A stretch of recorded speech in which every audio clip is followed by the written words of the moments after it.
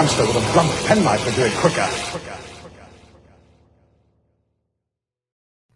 Welcome back to A Hamster with a Blunt Penknife, the Doctor Who commentary podcast. Thrilled is what I am to be back with the wonderful Harrison. Say hello, Harrison. Hello. And the wonderful Mrs. Remington. Say hello, Mrs. Remington. I do an American accent. Hello. Oh, That was great. Hello. I would say it has not been a... No, I'm not starting again. Okay. It has not been a day since we last recorded episode 1. It's in fact been about 10 minutes. But in the interim, we have introduced Harrison to a number of classic hit series monsters, namely the Vervoids and the Creature from the Pit. Harrison, Can we just say, listener, Harrison did my absolute all-time favourite thing where he said, "Oh, I'm sure the Vervoids aren't that bad." And just as he said that, I sent him a picture, and without even a breath, he went, "Oh, Jesus, look at them." And when he saw the Creature from the Pit, he just went, it just burst out laughing.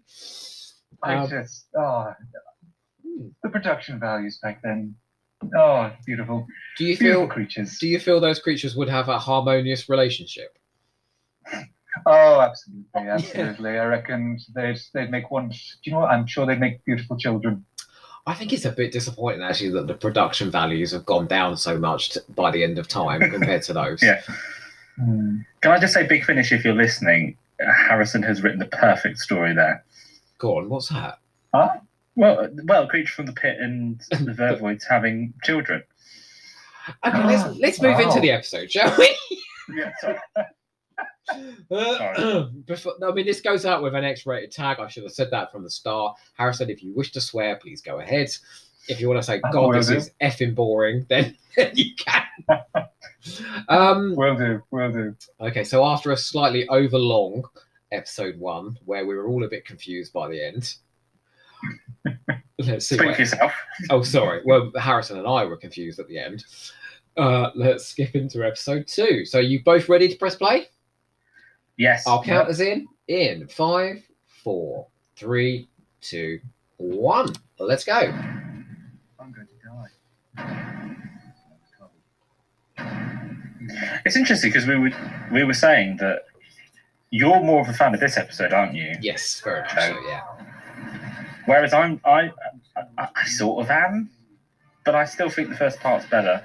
Where do you stand, Harrison? Again, I haven't seen these episodes in a long time. The first episode, I did feel was a bit...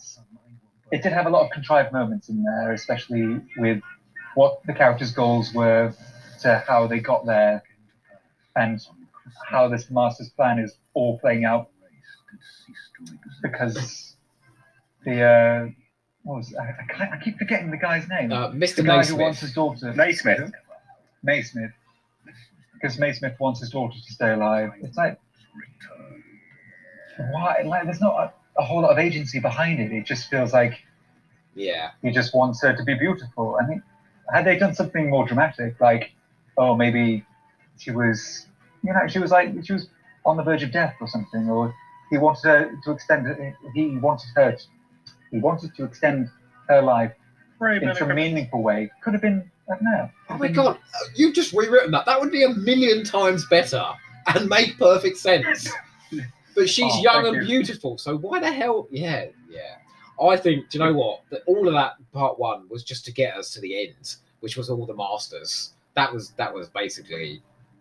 Oh, look at this. But then this is another. I remember they spoiled Timothy Dalton being a Time Lord, didn't they?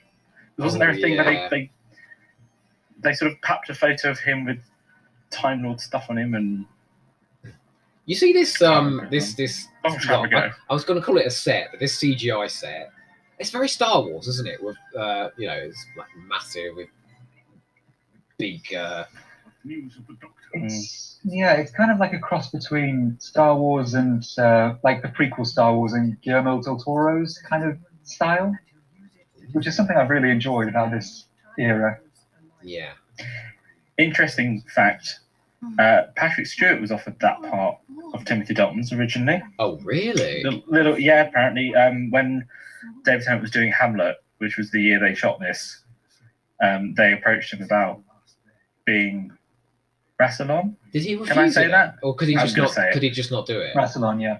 I think he sort of said he didn't want to get involved in another big sci-fi franchise, which I don't know. Part of me would have liked to have seen Patrick Stewart in this, but at the same time, it's James Bond. Could you imagine though? He would have been like, Captain's log, Christmas, and the Earth is coming to an. Nah, Timothy Dalton's voice was perfect for that voiceover. He could have read the shopping list, and I would have been gripped.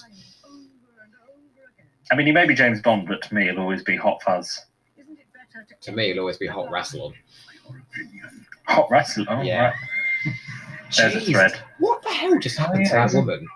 Isn't there a thing with Hot Rassilon at the moment? It's Richard Armitage in the new series. Woo! Oh, I can understand that one. That's like hot as a furnace, Rassilon. That is.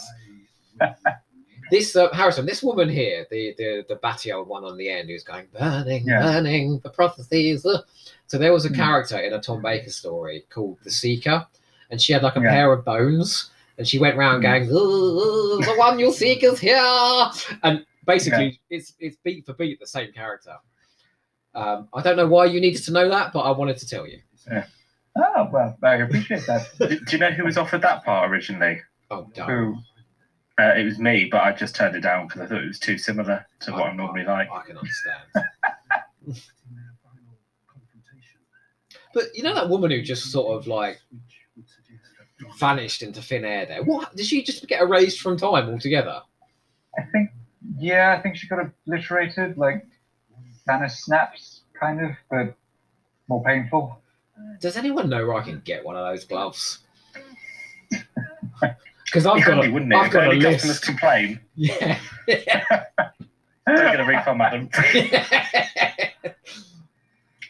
Now I know I'm jumping the gun a lot here, but another person who makes their final appearance in this story, and I'm going to say this now because I know I'll forget later, is Sarah Jane Smith, because this is the last time she ever appears in Doctor Who. Yeah.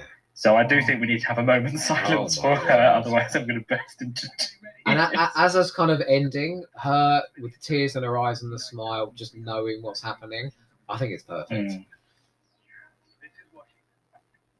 But like you said about the episode 1, episode 2 thing, I just think there's so much more happening in this episode, and I think it's pacier. I think the set pieces are better. I think there's more acting opportunities. There's just a lot more happening. That's why I like it. I wonder if Johnson got an extra fee for playing all those masters. I doubt it. It's the BBC, darling. Sorry, Harrison. I interrupted you. Sorry. Oh no, I was going to say it does feel like it's like, but the setup it's built on, because the foundation's very shaky, it's a bit. I don't know. Hang on. Are you still not convinced then? See, I love this interaction between Bernard and the Master here. I love the bit where he's like going down the phone, Donna.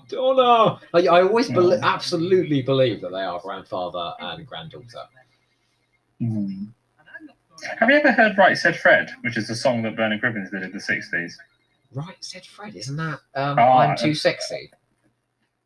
No, so this is going totally off topic. So Bernard Cribbins did a song in the '60s called "Right Said Fred." It's a really good song, but "Right Said Fred," the band, took it when they were naming the band. Does that make any sense whatsoever? Yeah, it does. Yeah, but it's a great song. I don't know why I said that. I'm just gonna. Harrison, how did you find the Donna season? Did you think that was a good season of Doctor Who? Oh, that is a question. It's the one with, say, like with Pompeii, Planet of the Ood, the Library two-parter with the shadows. When I first saw the series, I loved the first episode, and then with the second episode, I think it was Planet of the Ood. And yeah, I initially didn't like that. Looking back on it now, it is a good episode. It's just maybe that should have been saved for like the third episode or something, because it felt like Donna's just got back into this, and then she suddenly slammed with this whole like the moral horribles of horrible things that are going on in the Ood Empire or whatever that was. It really felt like at the beginning of that season they were trying to give her lots of reasons to emote because she's known as like this comedy actress. So she had the Pompeii episode, didn't she, where she's heartbroken at the end of that one. The Planet of Nude, where she's heartbroken at the end of that one. And less as well. I mean, that's, you know. Yeah, she has some really really dark episodes. Yeah. Like, you know the Library two-parter where she's in the virtual world and she's got children and they're in bed and then they both vanish and she's screaming. And it's so powerful. It's terrifying.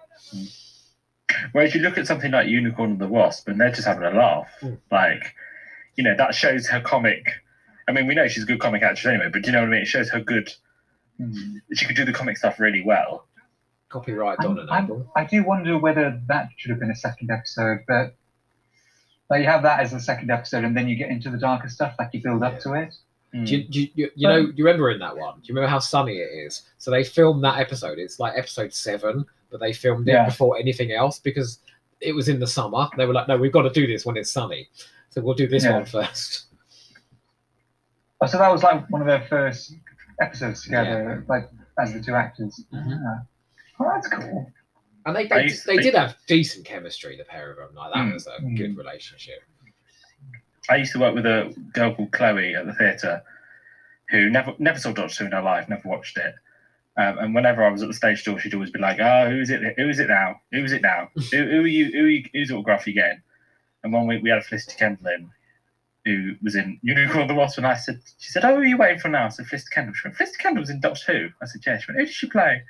I said, "Oh, she played a woman who had sex with an alien wasp and gave birth to a serial killer vicar." And she just looked at me and just went, "Right," and just walked out. Nothing more was said about that conversation. It was just. And people say the end of the last episode was absurd. You know, like. What does he mean? What noise? Oh, okay. So this whole. They're about to explain that, aren't they? Yeah.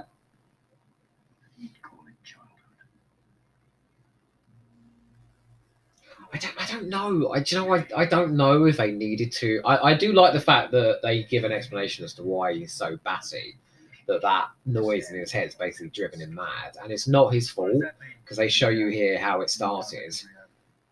But I kind of like the idea that he was just completely bonkers, you know. Yeah, I like. So I've seen the classical episodes with the featuring the Master. And this whole like the knocking thing, this is all New Who stuff. So when you see him just being evil in the previous series, you can buy into it because he's kind of like that mustache twirling villain. But I suppose with the New Who series, they had to do something different. Yeah. I don't know if a twirling mustachio twirling evil Time Lord would work. You know what's happened, don't you? Like shows like Buffy have come in where there's all this like character introspection, and you just can't get away with being just a bad guy anymore. You've got to be a bad guy with a motive, you know. Yeah, I do. I would writing 101. If you're going to give a bad guy, if you're going to have a bad guy, give them as much attention as you would the protagonist. Don't just be like, oh, they're a villain. They like evil things. Because that is the most boring motive. Oh God! For a villain. Don't watch too much classic Who, then. Honestly. But quite often, you know, it's that thing, isn't it, where a lot of villains, the best villains, are the ones that don't think they're villains. Yeah. You know, the ones that go, "Oh, I'm doing this because I think it's the right thing." They're not going, "I want to take over the world because I'm mad and I'm a villain." They're going, "I want to do this because it will make everything better." Yeah. Which a lot of Doctor Who doesn't do really as much. Well, there's a couple of people, but the Happiness Patrol. What was the main president woman's Helen A. goal? Yeah, her goal was to make everyone happy, wasn't it? It was just that she wanted to make the society that she lived in happy, which. But that was interesting because you realise deep down she wasn't actually very happy. that was all a facade. And that was fairly interesting. So I think she's a really interesting villain in a very bizarre episode. Yeah. She's essentially Margaret Thatcher with an executioner made out of licorice all sorts. Yeah, I mean, if you look at, you've got the Candyman versus, what was it, Helen A? Is that her name? Yeah. If you look at those two, Candyman kind of represents your classic kind of Doctor Who villain, or just a classic villain who's just evil for the sake of being evil. And then you've got Helen A, who is doing evil things because she thinks this is a good thing to do. Yeah, because she thinks what she's doing is right. She doesn't understand that. She doesn't understand that what she's doing is wrong because she thinks everyone wants to be happy. And that's the thing. I know we're not talking about End of Time at all, but like that's the thing I love about the Happiness Patrol is that basically just the end of that is, well, everyone's sad. You know, everyone has emotions, and I think that's what's so clever for me about the Happiness Patrol is it's not a big explosion. She doesn't get shot. She doesn't get killed. It's just saying she loses a dog, doesn't she? She loses a dog, exactly. And you know, and it's this massive stab of grief, and she just can't be happy anymore. Yeah. But in the meantime, two cactus people have just come in to save the Two day. cactus people are coming to rescue Bernard Cribbins. Yeah, Thank you for bringing us back to End of Time. You're welcome. very lucky the Cactus people were there. I do love their crappy little spaceship though. Is amazing. Do you think as well, because we were talking about this on the verbal one, do you think there's too many characters in this story? No, I think it's long enough that they all get kind of enough attention. Had it been like a one episode, then yes. This is still half the amount of characters you get in a Chris Chibnall episode. That is true. Because you've got the Doctor, Yaz, Ryan, Graham, and then the characters of the episode. Yeah, exactly. You got 4 leads. Two to three people extra. Do you know? I love the fact this is just the crappiest rescue ever. Oh. I also kind of love the fact that, bless him, Bernard Cribbins would have been got, wouldn't he? Bless him. You know, it's a 79-year-old man running away from the master is like, would he actually sort of go slow enough so that you don't catch him? Because we need him for the rest of the episode. He can do anything. That's true. I remember reading in one of the books, Rusty Davis, someone that asked him, why did you make Bernard Cribbins, do the whole knock 4 times thing? And his response to that was, well, who wouldn't sacrifice their life for Bernard Cribbins? I was like, yeah, he's got a point, to be fair. I think that in terms of a twist, that whole, I've survived, woo, and the music's all soaring, and then you just hear bong, bong, bong, bong. I think that's brilliant. I think that's a terrific twist. That was a jaw-dropping moment for me when watching this. I remember thinking, oh my God. And then the sheer fucking hubris of David Tennant in that scene. I could do so much more, Yeah, the bit after was, I'll talk more. I'll give my thoughts on that when we get to it in the episode. But I'll forgive anything at all. And I know we're not there yet for the bit where Bernard Cribbins is inside the laser cannon. Sorry to interrupt. This is so cute. This bit. He's just looking out, and it's just like we're in space. Yeah. Aww. So you're basically saying that Bernard Cribbins just salvages every part of this. Yeah, I mean he makes this. Yeah. You've got to think that he's been looking up at the stars for years, and now he's actually in space. Yeah. Exactly. Yeah, exactly. He's up for months of them. And Rusty Davis is a good enough writer to pause for a second to give him that moment. Yeah. Because there's a lot going on there, isn't there? But also, it's interesting because you look at because his character was only ever supposed to be in Voyage of the Damned. They say it was written. That was what it was. It was written as a cameo for that, and that was it. And it was only because the actor who played Donna's dad sadly died that they brought him in. But if that had been a Moffat or a Chibnall thing, they wouldn't have expanded the character as much, if that gets what I mean. Like, bringing him back from just that tiny little cameo, I think people thought, well, why? He's a stall, he's a news...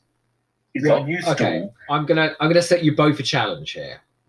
Harrison and David, I defy you to find a family member character in either Moffat or Chibnall's time that is well defined as, say, Jackie Tyler, Sylvia Noble, Wilfred Noble, Martha's family. Can you find anyone?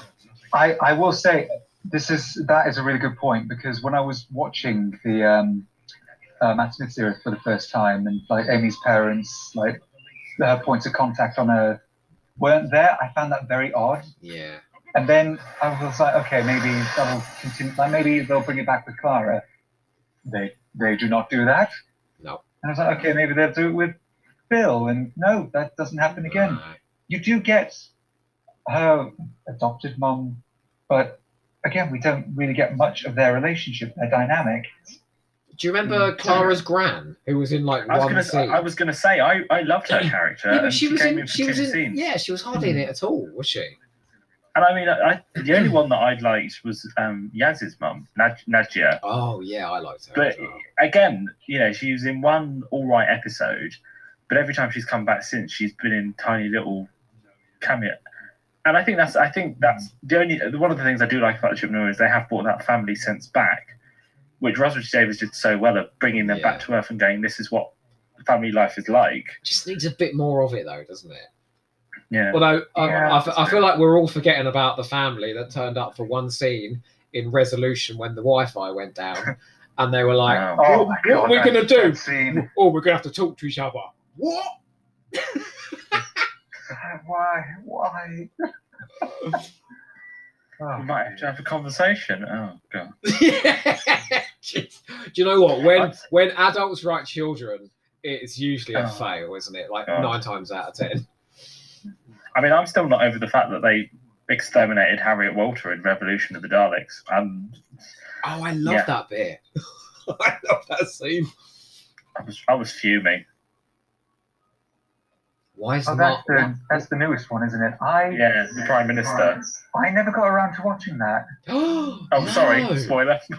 Honestly, it's fine. I've heard through the grapevine what happens, and it's not. I've not heard good things. Didn't at one point she destroy a TARDIS? Yeah. Kill Daleks. Harrison, you need to talk to me. I thought it was great. No, I'm not saying I enjoyed the episode. I just was fuming that they killed off one of my favourite actresses and basically gave her nothing to do. But we're not going to go into that because something to Wait, so just confirm with me, did Jodie Whittaker destroy a TARDIS in order to kill a bunch of Daleks? Yes. That seems a bit odd to me, even for her character. Is it what? Basically, this TARDIS is flying in space, flying in above the Earth, and all the Daleks are flying around it. And she's a hologram going, "Ooh, come in here!" Woo! And then they all fly into the TARDIS in a spectacular, visually spectacular sequence. And then the TARDIS sort of crumples in on itself. I really like that bit. Isn't it established that TARDISes are like living things? Yeah. So she's killing a TARDIS in order to kill a bunch of Daleks, which I thought she was against that. Yeah. Like, if you look at Tom Baker, his whole thing about, I'm sure there was a Tom Baker episode where he's given the choice to kill all the Daleks in one go, but he's like, I can't do it. Same with Christopher Eccleston. He has the choice to kill all the Daleks, but also wipe out part of the human population. And he goes, no, I can't do it. And then Jodie Whittaker's like, okay, lure all the Daleks in here, kill them all. Let's do it. But you know what? I will say that's not without precedent. Do you remember the end of that Matt Smith episode where they convinced you that those flesh avatar people were genuine people? And then at the end, he murdered Amy, like, as a flesh avatar. And I'm like, what? And the less said about murdering that baby in her arms, the better. I like to forget that. That is... No, see, I like those episodes, but it's now thinking about that's kind of sinister. Very sinister. So this is a White Point star, which is what now? So it's the time, isn't it? The Time Lord's calling card. Have I made that up? No, possibly. Very bling.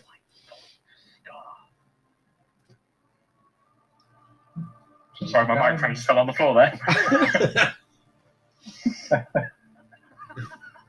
Jeez, he must have got sick to death of laughing. Oh my word. Do you know, because we're all watching this on different screens, I just heard that Skeletor noise, like, triplicated. Oh, I do love this. I love it when they go to, like, old factories and pretend it's a spaceship. Like, because it looks genuinely, like, industrial. Well, they don't have to do anything, do they? No. There we go, turn up. In fact, I love that thing, the fact that 42, which is all about being near the sun, was shot in December in like the coldest temperatures. And again, they just shot it in a warehouse and they didn't need to do anything to it because it was supposed to be like sort of a rundown spaceship. They just covered them in Vaseline, didn't they? Yeah. To make them look sweaty. Yeah. But it's like this. I mean, this was probably all the Christmas stuff was probably shot in April. Did you guys No watch way. the Confidentials when they were on? Oh yeah, I loved them. Yeah. I managed to catch a few. I didn't catch all of them, but yeah, I like them. I kind of miss that now, like the behind the scenes I stuff. do. You don't really know anything about what goes on behind the scenes anymore. Do we want to know what goes on behind the scenes of Chris Chibnall's episodes? Probably. I mean, there's this. Okay, hang on, there's this famous story. Well, I am genuinely curious. I'm genuinely curious, like how that all goes down. In the There's a part of me read-throughs. that's like, oh yeah, I just want to see the face, people's reactions as they're reading these scripts. Just be like, okay, what is their initial reaction? Although, I mean, the next series, I won't say anything because it's a spoiler, but like if what they've said about the next series, there should be some good things coming in. I'm not going to say anything because if people listen to this and they genuinely don't want spoilers, Yeah. I won't. But when we come off air, I'll tell you. But I mean, We'll ambiguously say they're leaning into the past. Let's say that. yeah, a lot. Yeah. Oh, this is that scene. This is that scene with Bernard Cribbins and David Tennant we were talking about. Oh, Oh, Like, these are the moments that count, right? These scenes. Mm. The trouble is you have to Like sit through hours and hours of material to get to them.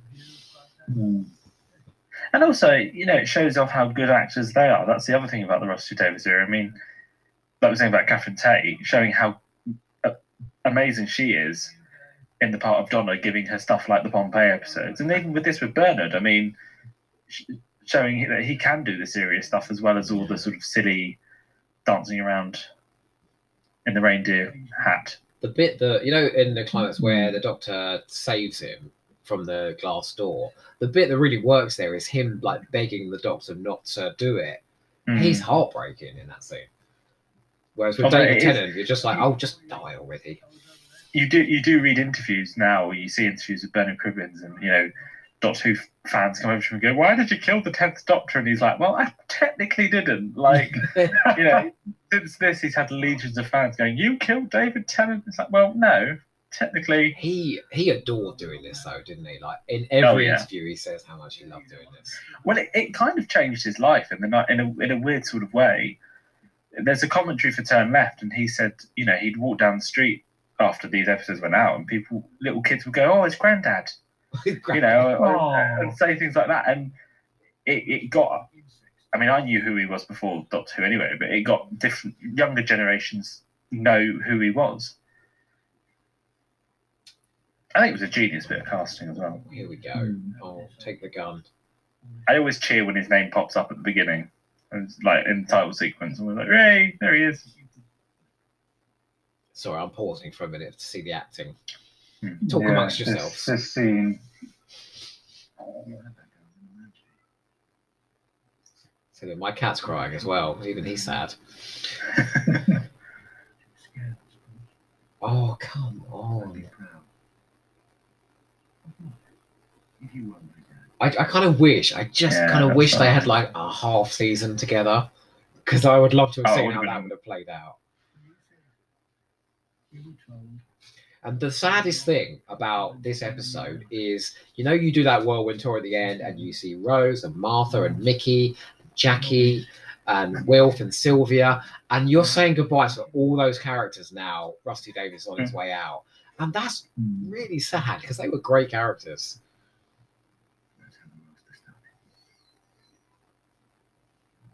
Who would you say is your favourite, Harrison? Of all the family members of the Rusty Davies era, who works best for you? Oh God. There we are.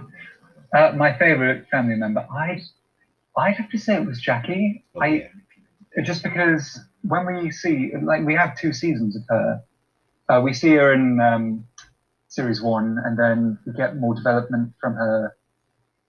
We get like a mini arc of her, and I just feel like I know a lot more about Jackie Tyler than I do Martha's mum or. She was evil. I'm sorry to say this, David. I feel like I know Jackie more than Sylvia. Right, I'm off. I'm leaving the school. I say it about none of this. Do you know why Sylvia Noble terrifies me? Because that is basically my mum. The constant disappointment. but that's the other thing. Like, again, on the commentary for Turn Left, Sylvia talks about like being recognised in the street, and kids will go over to her and be like, "Oh, I don't like you," and then the kids smile, and then they'd be really happy to see her. Oh. But do you remember that scene in Love and Monsters where Jackie confronts Elton and says how hard it is to be left behind? That's the best of that episode. Like, yeah, there are some really beautiful moments in that episode, and then the monster appears. Bernard Cribbins is crying. Oh, it's such a sad scene. Now David Tennant's crying. Oh no, I'm crying. It's like I talked about Turn Left earlier. The thing I love most about Turn Left is those 3 performances from Catherine, Bernard, and Jax. You could put that in anything. I mean, we talk about this about David Suchet, not. You could put those performances in anything and it work. And there's one shot in Turn Left that I absolutely love, and it's the scene where Donna comes through the door, and the close-up is right up in Sylvia's face, and she doesn't move, she doesn't blink or anything, and all she says is yes. I think, or says it's just like yeah, but you can see that she's so tired, she's depressed, and she's not doing. Like I said, she's not doing anything. She's just looking, and it's an incredible bit. As is, like I said, the bit with Bernard saying about the labour camps. That whole the 3 of them. I don't know why. I do genuinely feel like there were more serious acting opportunities in this era than all the others. And you were talking about guest actors earlier. Now you and I have had this conversation, David. Harrison, like when you think about Bill Bailey and Arabella Weir, and like how that Moffat era would waste. Sorry, Bill Bailey. Yeah, he was in a Christmas special for like 2 scenes, and they were very unmemorable. Which Christmas special? The Doctor, the Widow, and the Wardrobe. You know when they went inside the present under the tree. Oh God, yeah, I forgot about that one. That is a Christmas special. That's I watched once and then I was like, nah, this isn't. Yeah, not for me. I quite like it. Oh, David. Yeah. Honestly. If you like it, you like it. I just. But there are 2 It words. didn't do much for me. I just felt a bit meh towards it. There are 2 words about that Christmas special I like, and that's Claire Skinner. Yeah, but Claire Skinner always plays Claire Skinner. I've never seen her act. No, she doesn't. All she does is play the same part in everything. Wait, are you talking about the mother? Yeah. I've only ever seen her in that and Outnumbered. Oh God, Outnumbered. It's the same character. No, it's not. It totally is. It feels very similar, but I do like her. I do. She was the best part of that episode. Harrison, that's why I like you best. You agree with me. Sorry, David. Sorry, audience, I'm pulling a face. You can't see that. What's going on now? I have no idea what's happening. That's an interest. Do you know that reminds me of the Senate in Star Wars? You remember like the big Senate they had with all the different representatives? Yeah. But on a Doctor Who budget. Mm.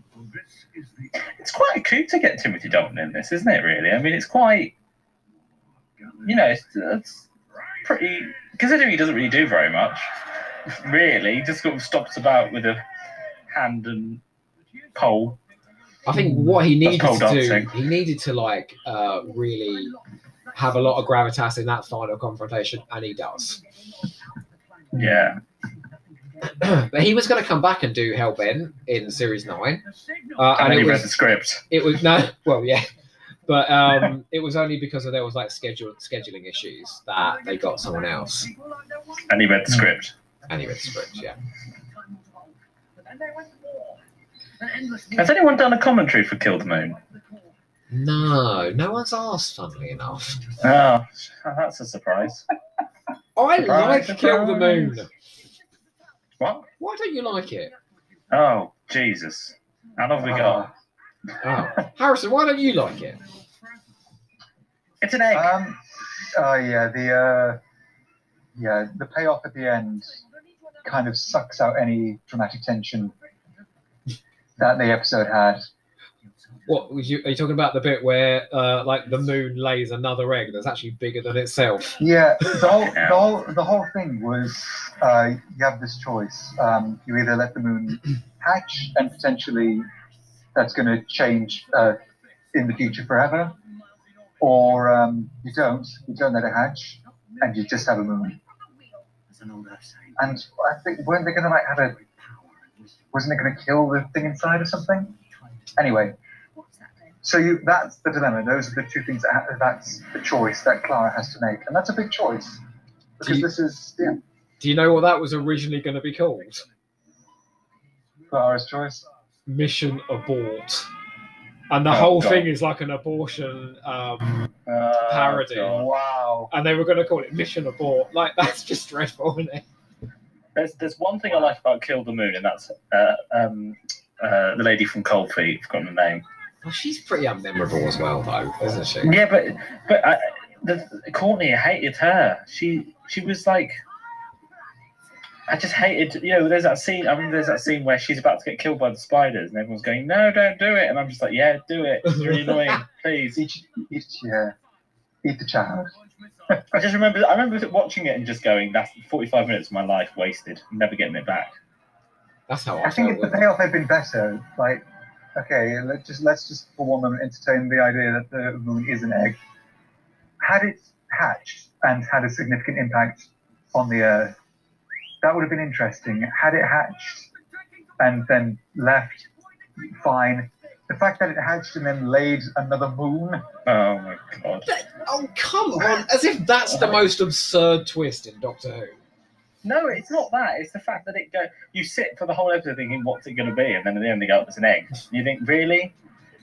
I mean, for me, it wasn't that. It was, for me, it was just the, okay, so the moon's an egg. The creature's unleashed. What are the ramifications of this? Oh, there's no consequence. There's no consequence to this action because it lays another egg and all is fixed and done. Harrison, had that been Rusty Davies's era, I think there would have been consequences. So they would have continued that story. Oh yeah, but I think do you know what? Had there been consequences, I would have loved. I think Clara would have been really justified, like in her feelings towards Peter Capaldi. That might have changed the dynamic completely. Like, okay, you've unleashed this monster. Part of the Earth might be destroyed. But this was your choice, and Clara just turns around and goes, "Why did you do that to me?" Yeah. And then it would have just been, I don't know, there would have been something more there. But as it stands, the moon's an egg. Can I just say, Bernard Cribbins and lasers. Oh yeah. Like, this set piece is freaking incredible. Would you mess? Look at him. He's like, ooh. This is a full-on Star Wars moment. Did they cut the line where he says, "I want one as a present"? I feel like, or maybe I imagine that, but I'm sure there's a shot of him like shooting things. He's like, "Oh, I want one as a Christmas present." But genuinely, when I was watching this, when it first went out, I was like punching the air. I was like, "This is what I want. Like, I want these crazy over-the-top set pieces in his This finale." is what I paid my license fee for. Yeah. Cribbins and lasers. Timothy Dalton spitting. Sorry, Harrison. I was going to say the Weeping Angels of old. Yeah. What is that? What does that mean? I don't know, but they're doing this, aren't they? Yeah, they do it. Yeah, they're putting their hands over their eyes, but why are they considered the weeping angels of old? And why is his mother there, kneeled down? Mother quotation marks, maybe not, who knows? Maybe, sorry. I've heard rumours, David, that might have been Susan. Yeah. Could have been Dodo. With the release of Chris Jimmel's is that Tecteun? Oh, I forgot about her. it Yeah, could be. Oh my God, it absolutely could be. You heard it here first, folks. I misheard it, and I thought they said titanium when I first watched it. Jesus. It's titanium. You know that line a minute ago that John the Sim had, where it's like closer, and there's just no way you can underplay that, is there? Oh, I love all this. This is so melodramatic. I love it. Do you know the thing I love about this as well? I know I'm jumping the gun a little bit, but when David Tennant falls into what he's about to do now, he jumped down into the mansion. Yeah. There was a great video of someone saying, but when Tom Baker regenerated, he just fell off a bit of scaffolding, and that made him regenerate. Yeah. David Tennant jumped from a spaceship, God knows how much, in the sky, lands, and that doesn't... Like, freaking the impact of that would break every bone in your body. That would cause an instant regeneration right there. Yeah, whereas Tom Baker literally just falls off a bit of scaffolding, and that's it. He's a goner. No, but he's like, I'm David Tennant, and I can survive anything. I've seen that episode with Tom Baker. What was with the white ghosts thing, like the ghost mummy? Yeah, the Watcher. What was? Yeah, that was. Was that not just? What was that? So Harrison, he was the Doctor all the time, which is actually a line in that story. It's like the interim between two doctors, like I don't know, some weird spectre that's between the two. It's never. Well, why did they need that? Yeah, I think it's to sort of show that he is the Watcher is your future self kind of thing. It's like he is, but it's never quite properly explained. Yeah, basically. Like imagine if he just wafted onto the screen now and like, woo, I'm the Watcher and I'm here. I just like Matt Smith dressed in a white robe in the corner, like, I'm coming. I just like the fact in that Legopolis, every time they walk through Legopolis, the Watcher's just there. I could just imagine him running around the whole of that planet, going, "Hello." David, do you know? Joe. Do you know who script edited this story? I don't. Who did? It's Gary Russell. I can feel his fingerprints all over this script because he loves a bit of continuity. The Master, the Time Lords, Gallifrey. Like, his fingers are all over this script. Oh no, they're doing it again. That must be really. I would have hated to have filmed that. I don't think they genuinely. I think they just did this. Yeah, and then they sped it up. Yeah, they just do that. Yeah. I mean, I would ask the pair of you to do it for marketing purposes, but I don't want to embarrass you both. And also, it would hurt my head. I've got a very delicate head. Yeah, it does actually.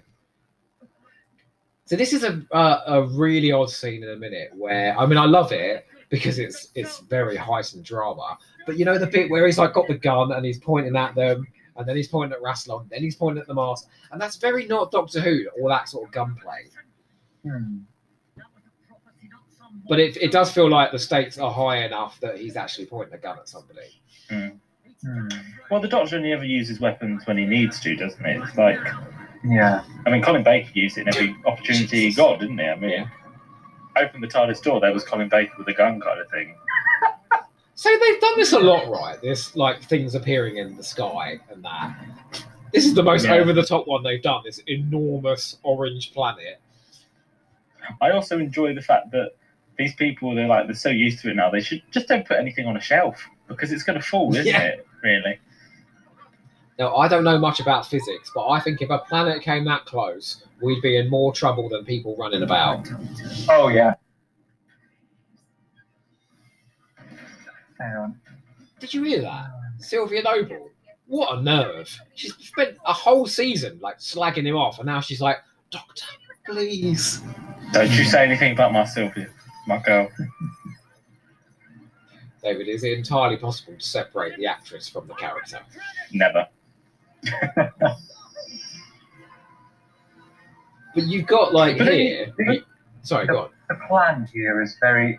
I feel like the plan is very contrived. So the Time Lords want to come back because Time War's not going so well for them. So they rely on the sticking of code, a signal inside the Master's head, so that one day the Master will then project himself across the human race to be able to amplify the signal in order for them to come back. Then you begin to wonder, well, how are they just doing this on faith? Do they actually know that this is what's happening? I don't think I've ever understood it before, so thank you for explaining that to me. This is fantastic, isn't it? And also, what, they want to turn themselves into ghosts or something? No, creatures of concept, pure concept. That's what they say. You never saw What the hell is that all about? but if the time lock's broken, then everything's coming. Are they like the Geth then? Do they want to become like gas ghosts? Oh my god, do you remember that? We are the ghosts! Pity Yeah. us! Pity the hill. See, I like this though, where they talk about the Pity the time, Benny. where they talk about the time Pity the war. Benny. Benny! Sucked into a Benny death. should just walk in the background now. Yeah! We're getting him back! I'm bringing Benny back. Yeah. They talk about the time war Jesus. in like, I can't do this seriously anymore. Sorry, Joe. I'm just trying to keep up. I don't know what I'm trying to say anymore. Also, I've got 2 points really quickly to make. So, what is the point of Naismith in this episode? He just gets turned back into I think he's the money. That's all he is to make all this Yeah, a it's reality. money. And secondly, the thing that Bernard Cribbins has just gone in, is that an actual thing? Like, are those actual things that you can, I can't say buy, but you wouldn't want to buy them. But you know what I mean? I don't think that's a thing. No. That seems very much like a creation of the show. Yeah, a plot device. It's a contrived device. plot device to kill off David Tennant. Yeah, they could have done this a lot. I get that they're trying to go for spectacle here, but they're doing that at the sacrifice of a logical plot. All right, here's a question for you. Which Doctor has the best final episode? Not Matt Smith. She's Louise. Of New Who, I think it would be Christopher Eccleston. Yeah. I think even down to his regeneration, he looks like he's about to die. And when he's going to, he accepts it. He's not just like, he doesn't get mopey about it, or he doesn't do a big speech. He's just like, right, you're going to have to hold on a second. I'm about to change. This is the thing that Time Lords do. I've really enjoyed our time together. However, I'm going to turn out next. Let's see where we go from here. He changes. Boom, we've got the new Doctor. And it's really nice how he gives the explanation. So he's almost like telling the kids that are new to the series, this is what's going to happen. Yeah. It's going to be different. Don't worry, it's going to be okay. Mm. But you know, had they done the original Peter Capaldi finale, which was going to be the Doctor Falls, the second part, that Cyberman two-parter, I think he would have had some competition, because that's a really good episode. Yeah, I agree. He should have regenerated at the end of that. Instead, they went for that comedy sexist first Doctor episode, and well, let's not talk about that. Yeah, they kind of. I think the reason for that wasn't it because Chris Chibnall didn't want to do a Christmas special, and Steve Moffat felt obliged. Yeah, and then he didn't do one anyway, so they lost it anyway. Yeah. But okay, I'm gonna make a defense for this episode, because I love the spectacle in this. I like the acting opportunities, and the last 10 minutes, which is like a whirlwind of the Rusty Davies era, it's some of my favourite stuff, in New Who. So I think there's some really good stuff in here as well. I just think it's overlong. That's all. I think a lot of these two episodes are contrived. I think there's some great acting moments, but the things that, like the dominoes that were set up to be able to have those payoffs are very wonky. They're like few and far between. And yeah, it's just, don't get me wrong. When I first watched this episode, I was emotional. But then looking back at it, it's there's a very odd, it's a very disjointed way of ending it. I think I do love. Oh, sorry. No, go on. I was gonna say, I do love the moments between Bernard and David. I adore these moments. And from what I remember, I really liked the goodbye sequence. Yeah. It's just nice to be able to go, like, it feels like it's putting a bookend on this era of Doctor Who. Although Tennant obviously has to say it in the most arrogant way possible. I'm off to get my reward. Not I'm off to see my friends. I'm off to get my reward. Get out of the way. Oh, this is so over the top. I love it. Just the thing when they were shooting this, Timothy Dalton was just reacting to nothing. Yeah.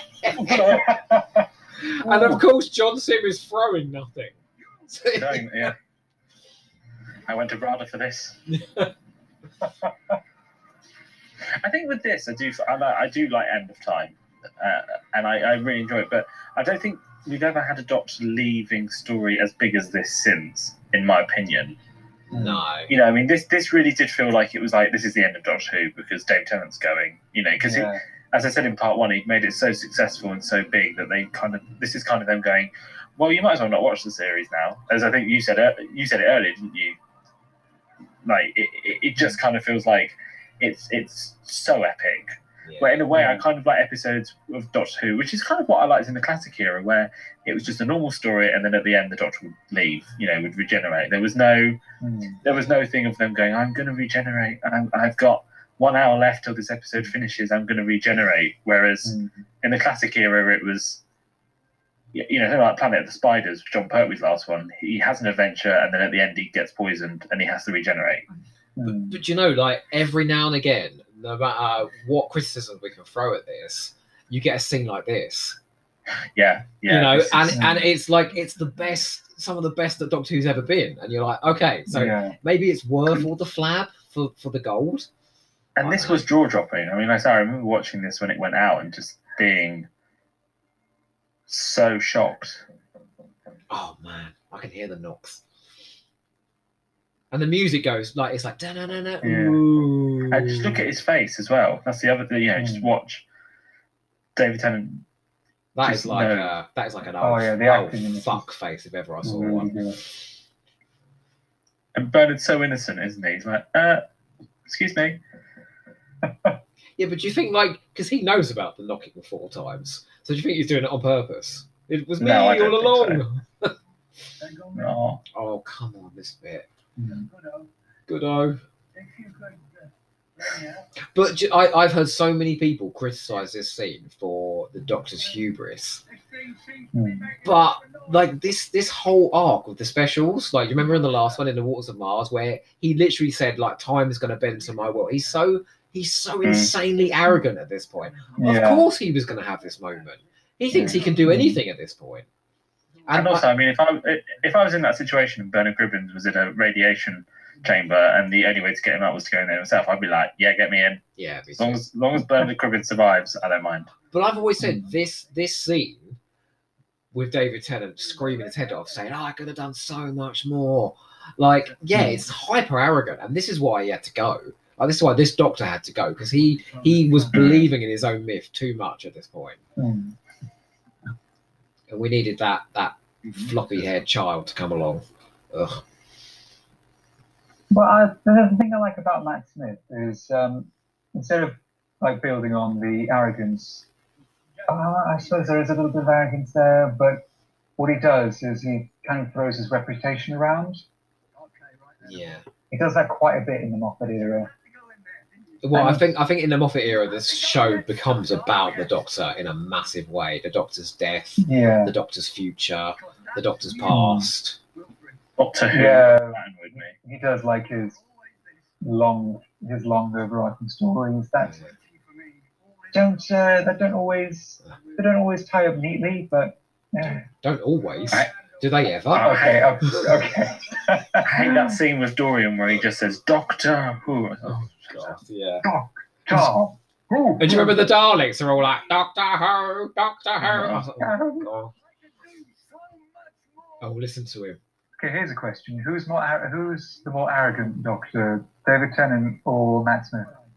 David Tennant, I'd say. Oh, do you know what though? I always find with Matt Smith. I'd probably go David Tennant, but Yeah, I David Tennant's think that Matt Smith does worse things, and he hides it all under that very childish facade. I think he's really insidious sometimes. But then you got someone like Peter Capaldi who is arrogant, but I love it. I love it because he just doesn't give doesn't give a shit, which I like about his Doctor. It's kind of like, yeah, well, you're gonna die, so what? Do you remember that line he has in Into the Dalek when that guy's just died, and he goes, "Well, if you want to talk to him, he's the first layer over there." It's like, oh, that's terrible. Yeah, I do like Peter Capaldi's arc in his series. I don't think his episodes were brilliant, but what he did with the material was really good. He has got he's got some cracking episodes, I thought, but I agree, most of his stuff is not great. Who would you say is like the best actor to play the Doctor in the new series?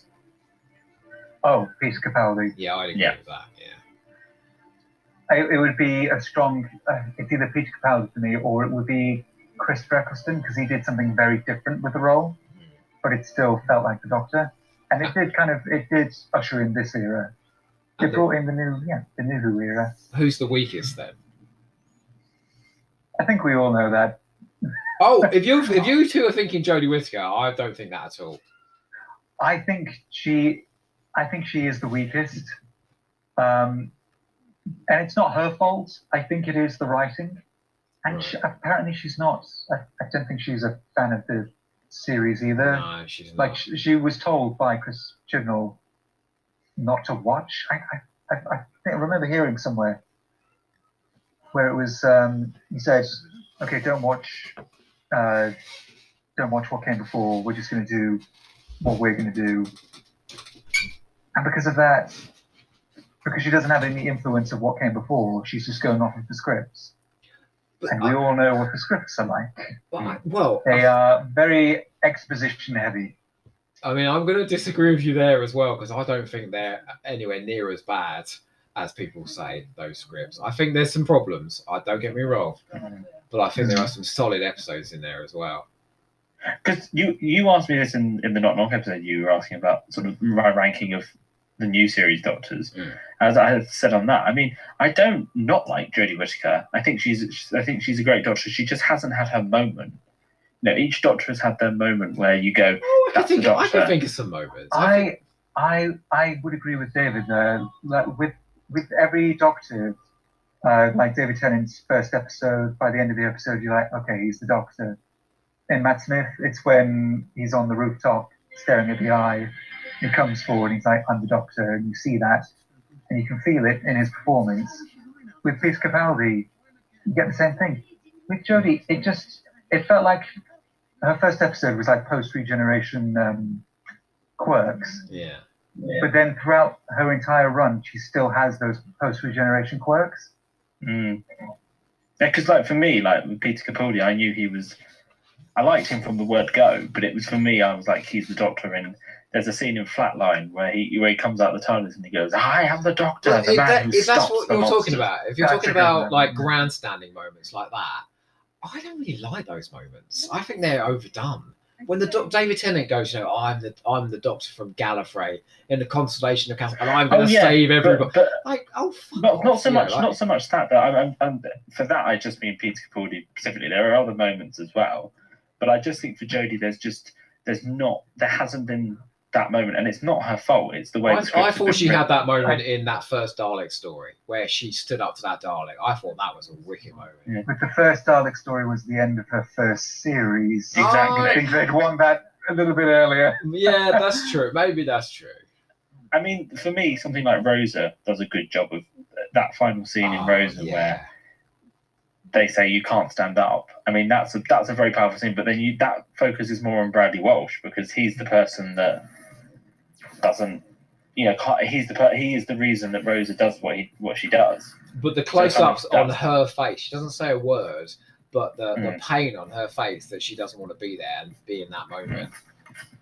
Also, Martha with dreadlocks. Look at her now. Now, this is because she was doing Sense8, wasn't she? And that was her haircut in Sense8. Oh, I didn't know that. Aye.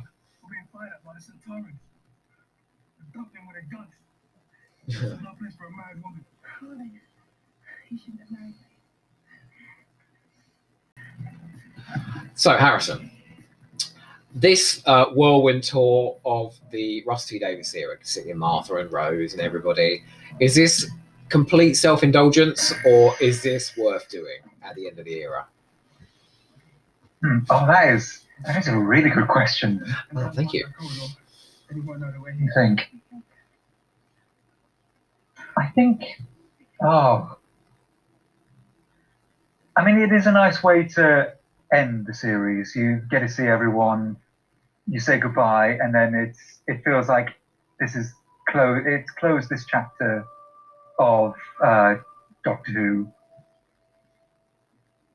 But on the other hand, it does question, like, why. I suppose. Yeah, it's a tough one, isn't throw it? me through a loop. Because I think both answers are probably yes. You know, It's like yes, or it can be yes or no. Here we go.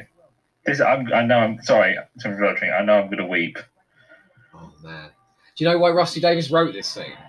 Because on the Sarah Jane Adventures, all the kids always cross the road on their phones, not looking. So he wanted to make a point of it.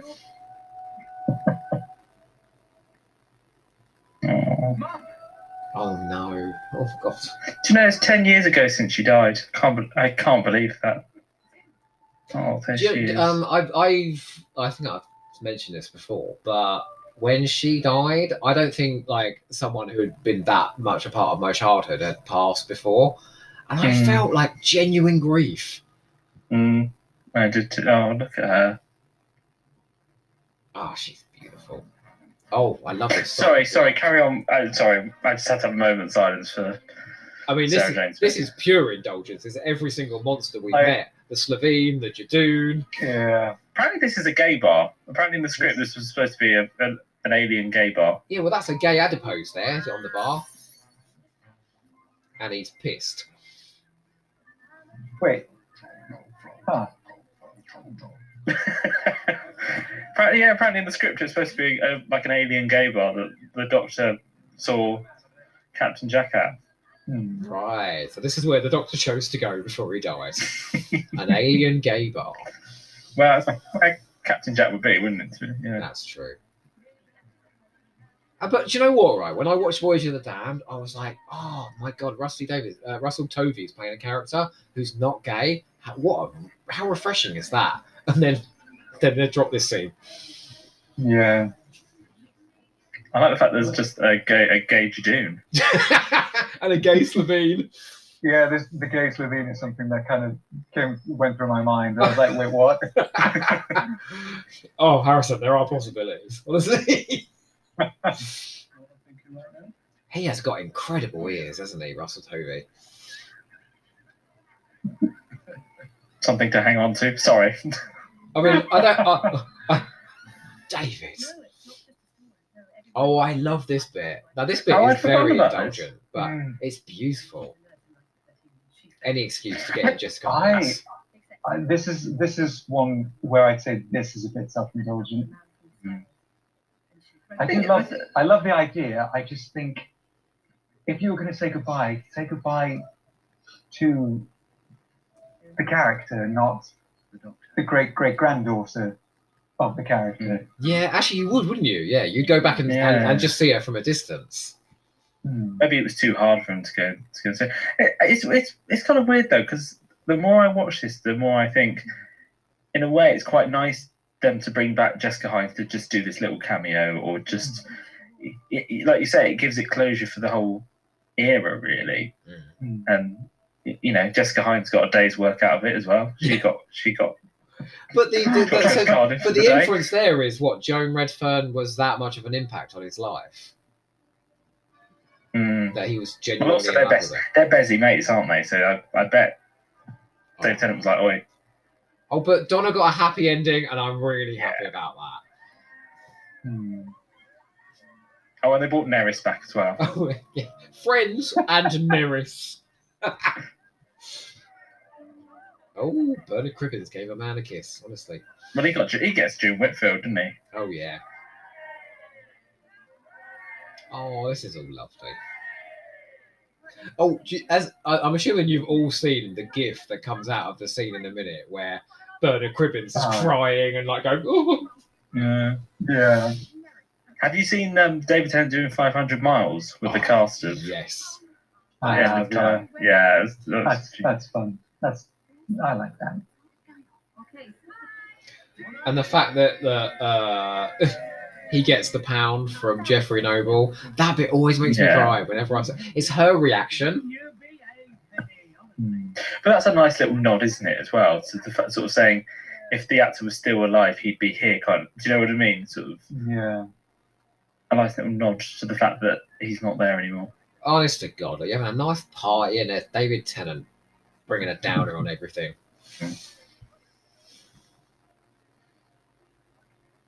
How old is Donna supposed to be? I think she's supposed to be like a late 30s, I think. Right. It's- Because in real life, it was the first time that an assistant was older than the doctor, in like age-wise. Oh, really? But, you know, it's one of those few times where I say that she was definitely like a co-lead rather than a doctor and companion. Yeah. I just wanted to give you this. No, I could agree with that. She was definitely. I felt she was more than just a companion. I felt she was in charge most of the time.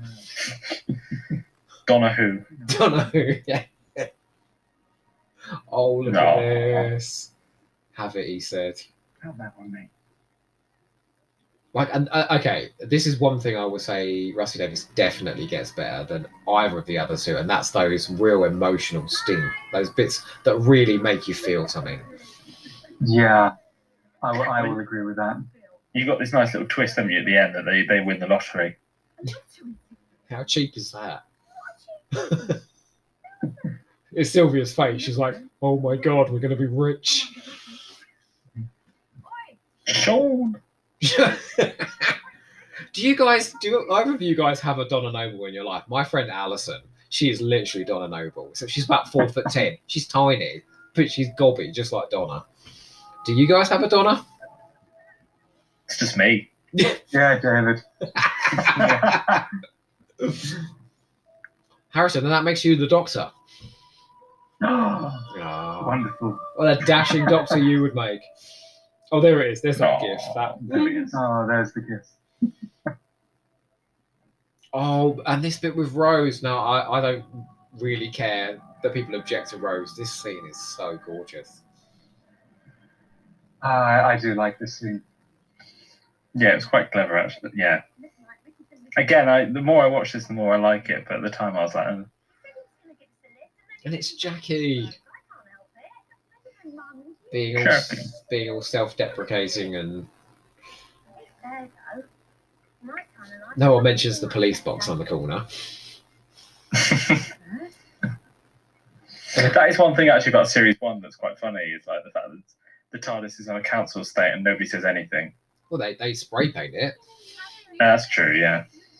Graffiti with Bad Wolf. Yeah. What the hell happened to Billy Piper's teeth between Series 2 and 4? What happened to her acting skills? No, it's not. Oh. She's wearing a wig here, isn't she? Because Is she? yeah, that's not her hair. Maybe Tommy went home. Yeah. Anyway, Happy New Year. It's weird as well because she looks older there, and this is obviously supposed to be 2005. It's a bit. But Yeah. even so, like this is like literally putting a bow on the era, isn't it? Yeah. Yeah. Although it would have been nice if once he'd regenerated, she'd be like, "Oh, I saw you once on a council estate, didn't I?" Yeah? Oh, and like the first episode of Rose. Yeah. Yeah. Oh, she's got a lovely smile. But okay, I remember when I first watched this was the point where I was like, "Will you just die now?" Like he Yeah, stumbles into the TARDIS, and it's the chorus goes mad. I think the thing also saying about the whole going to see people, Russell T Davies did like bringing people back to do, and I think in a way actors were more up for doing little cameos just to kind of help Russell out. Like you look at Series 4 and that finale, you've got Penelope Wilton coming back as Harriet Jones for a couple of scenes. You've got Martha's mum. It kind of feels like that they're more up for trying to say this in a way that doesn't sound silly, but like with the Moffat and the Chibnall era, they bring people back for cameos that they don't need to bring back. And it makes no sense. Whereas with the Russell T Davies era, you bring people like Francine back and you go, well, that would make sense. Okay, she's only in 2 scenes. Imagine if there was this big finale featuring Clara's gran and Amy's dad, who were both in like 1 scene each. Yeah, exactly. And that's the thing that Moffat doesn't do very well. I still remember bringing Charles Dickens back for that series 6 finale and thinking, what's the fucking point in that? And Winston Churchill, wasn't it, as well? Yeah. Oh, so I played this music to a friend of mine who's like a massive opera buff. And I'm going, which one's this from? And she came back at me and she was listing all these bloody operas. And I was like, oh, I don't think it's that one, no. It is beautiful music, though. I thought you were going to say that you play it at work, like when the customers are walking around the store. The unnamed work, thank you. Like they're looking at lettuce. Go to... Other salad items are also available. Yeah, yes. Other green items are available. But look, this is just going on forever now, The isn't it? opera's going over. Other operas are available. And also, wouldn't it have been better for him to have a line of, like, acceptance rather than, I don't want to go?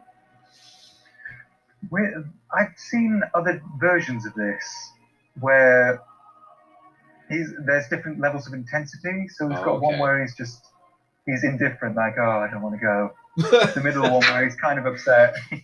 And it's like the one we see here is the one that is the middle one. And then you've got the third one where he's almost blubbering in tears. Where he's like, I don't want to go.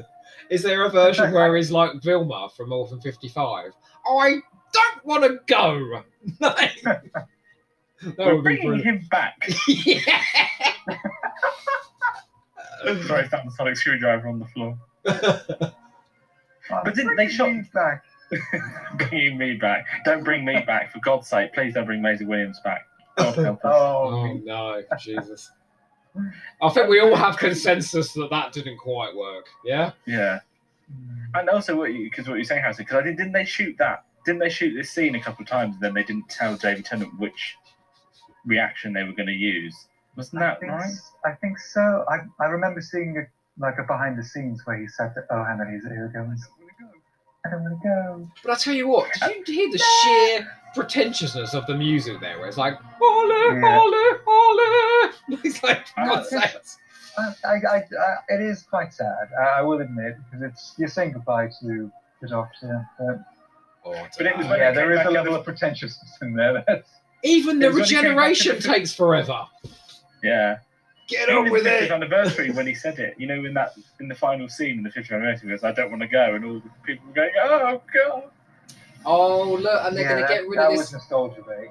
They're going to get rid of this beautiful console room and bring in that chrome and glass thing. Ugh. There's a bit of polystyrene there. Yeah, lovely. I would have used a different shot if I was the director, because that just looks like a bit of polystyrene thrown on the floor. That'll do. But it's like they really wanted to give Matt Smith a chance, because all of a sudden the music's like do do do do do do do do, and it's really fun, and you're like, okay, let's go.